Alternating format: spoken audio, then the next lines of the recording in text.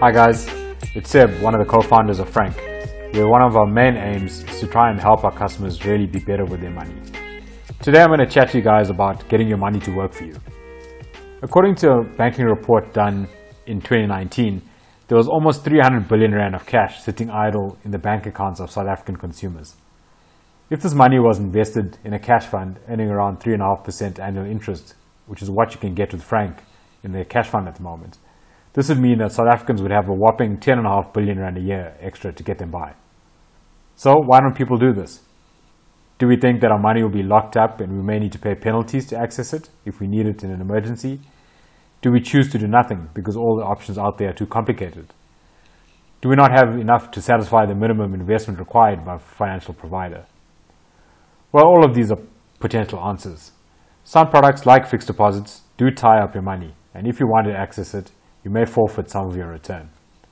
There are also lots of products that are difficult to understand and have fine print that isn't very customer friendly. Some high interest bearing products may give you a better return the higher your investment amount, so effectively the rich get richer. Also, don't get us started on bank savings accounts, which will give you a very low return, many under 1% a year, and then still want to charge you a monthly fee, which will probably be much higher than the interest that you earn. So you actually lose money by keeping it in a bank savings account, not to mention the impact of inflation. So you're actually losing twice, even though you're trying to be smart and save money. So what can you do? Well, firstly, educate yourself, and listening to this hopefully will be a help. If you fell into the categories above, then at least you have started to look at ways of getting your money to work for you, even if you have ended up doing nothing. In South Africa, financial education is generally a big problem.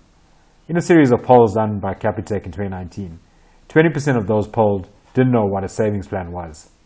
40% of the people spoken to didn't have a savings plan, and 59% of those with a savings plan didn't know what interest they were earning. Make sure you know what you're getting from your bank or investment provider.